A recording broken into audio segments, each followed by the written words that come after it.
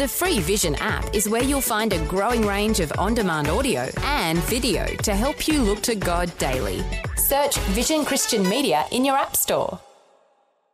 A biblical perspective on life, culture and current events. This is 2020 on Vision. This is Andrew McLennan. An estimated 20% of Australians struggle with mental health. And even Christians can sometimes struggle in this area. And the question is, where and how do we get help? Well, thank God His word says that the Lord heals the brokenhearted. And also there are good, strong Christian people out there seeking to help others in this space. And it's our great pleasure today to have a special guest who has got a ministry called Blitz the Blues. And Sue Carlyon joins us now. Sue, welcome. Thank you, Andrew. Yeah, thank you for having me on your program. It's our pleasure, Sue. Sue, can you tell me about Blitz the Blues? What is the story behind that? Yes, I'd love to, Andrew, because it started in a lovely little Victorian community called Kyneton in 2010. I had been promoting mental health and wellbeing through spiritual insight since 2003. I generated considerable interest in what I was promoting as far as mental health and wellbeing based on 2 Timothy 1:7 that says God has not given us a spirit of fear, but one of power, of love and soundness of mind. And when I came across that scripture in 2003, it suddenly gave me something to work on to deal with my own fears that I still had.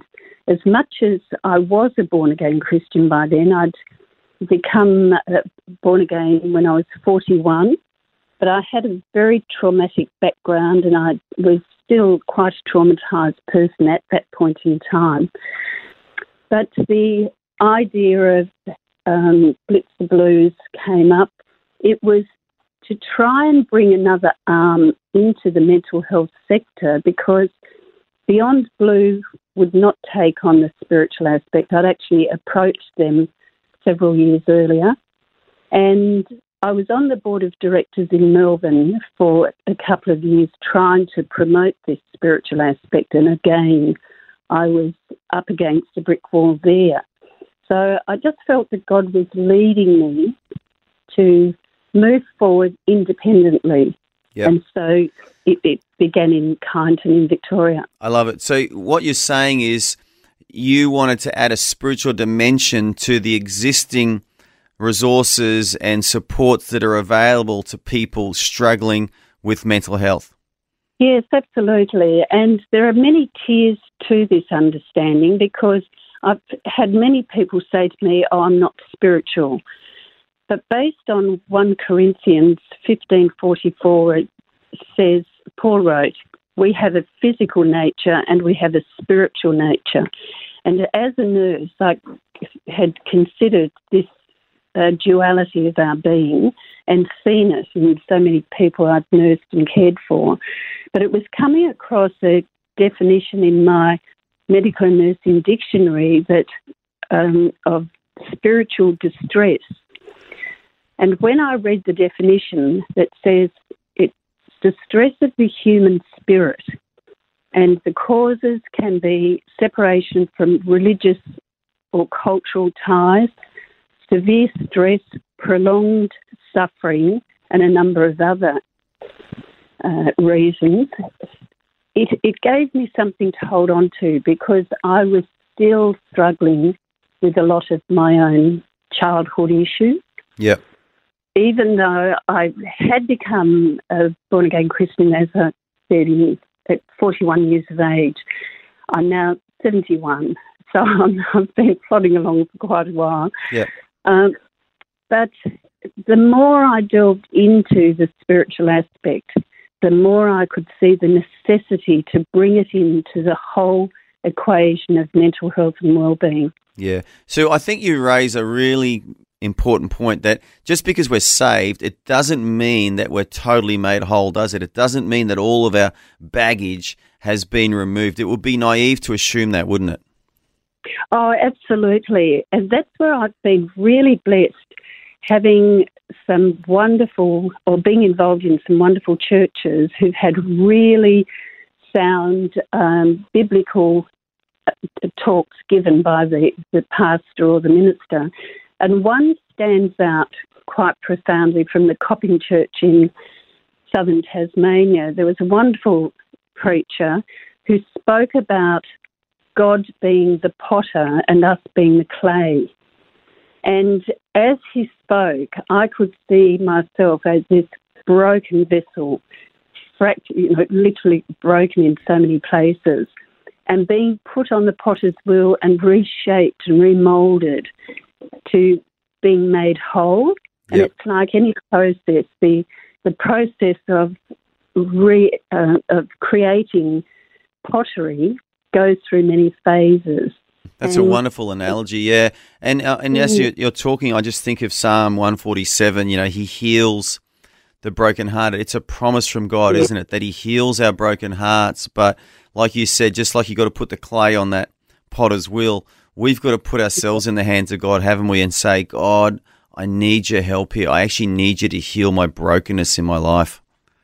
Absolutely. And it can be a long and very challenged time to reach a point where you're past the worst and you're on a smooth water, so to speak, as I feel that I thankfully have finally reached. But that's a wonderful testimony, Sue, and that you've reached that. Do you mind sharing what sort of trauma did you experience as a young person that brought the brokenness to your life?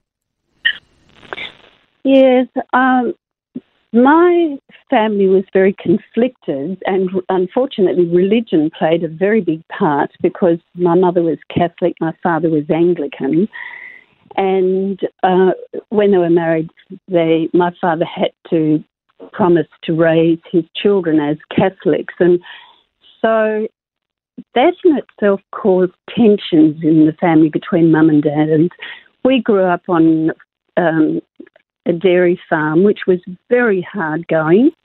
My parents were amazing people, and I really honour them. I don't want to sort of bag them out at all, but their relationship became very toxic, and I seemed to be the scapegoat in a lot of what was going on in the family. Plus, my father was a very strict disciplinarian, and he was a good man, but I think he took on too faithfully, spare the rod and spoil the child. And so I ended up a very disempowered child through the trauma I'd experienced, and there was unfortunately abuse. So it set me up for failure, and it was only in coming to know Jesus Christ and a relationship with God and a healing power of God's Spirit through Jesus that set me on this course of being made whole. Wonderful. Wonderful. Such a good testimony, Sue. And if I could add, Andrew, one of the great sadnesses about child abuse is that it generates enormous anger and a sense of injustice. And so it's also a matter of forgiving the perpetrator, learning to forgive, which is a really vital part in our healing. yeah, absolutely. And did you reach a point where you had to really forgive your dad for the childhood trauma you suffered? Absolutely. Yes, absolutely. And my mother, unfortunately. Can I ask, if someone just came to you cold today and said, Sue, I'm already a Christian, but I want to be made whole, what are the two things you would share, Sue? I think I'd encourage the person to think where they truly are in their relationship with God and where they place God and Jesus in their lives. Because based on the two new commandments, Matthew 22, Jesus said, love God first with all your heart, soul, mind and strength, and love your neighbour as yourself. And many of us come through, unfortunately, not knowing how to love ourselves, not knowing how to love God until we come to know Jesus, and certainly not being able to deal with difficult people if we're carrying our own baggage. So I would really suggest that they consider their spiritual nature and the fruit of the Spirit that is within all of us innately, and where they are on the spectrum of as far as the strength of the fruit of the Spirit in their life, like love, joy, peace, patience, kindness, goodness, faithfulness, gentleness and self-control. Yep. And coming across that scripture in Galatians 5 has also helped me enormously to find sort of balance and a way forward in dealing with the issues that I've had to contend with. Wonderful. Well, Sue, tomorrow is World Mental Health Day, the 10th of October, and you're doing a forum, aren't you? So tell us about the forum that you're going to be doing tomorrow on World Mental Health Day. Yes, I'm holding it at the Kingston Hub between 6:30 and 8, and it's to help people understand the spiritual nature we have and how it ties in with our mental health and well-being and the significance of relationships. And I have Ruth Parson, who is the field officer for GROW here in Tasmania, and GROW is a mental health program that was first established in Sydney. And hopefully, there'll be a good number of people who will be encouraged to come along to hear about a way forward in addressing mental health from a more holistic perspective. Yeah, I love it. And so if you live anywhere near Kingston in Tasmania, that's 6:30 p.m. on World Mental Health Day, which is tomorrow.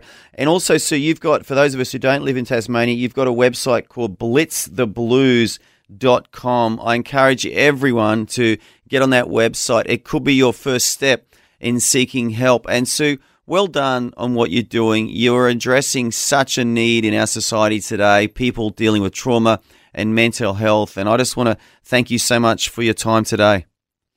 Oh, thank you, Andrew, for giving me the opportunity to do this. I really appreciate it. And I do thank God for Vision Christian Radio, because it's become a really important lifeline for me to continue to press on. And I've felt so encouraged since I connected with Vision Christian Radio in February of this year. It's just been wonderful. I feel as if I do belong to a community. I do belong to a Christian family, and I just find it wonderful. So thank you, and thank you to all your colleagues. Thanks for taking time to listen to this audio on demand from Vision Christian Media. To find out more about us, go to vision.org.au.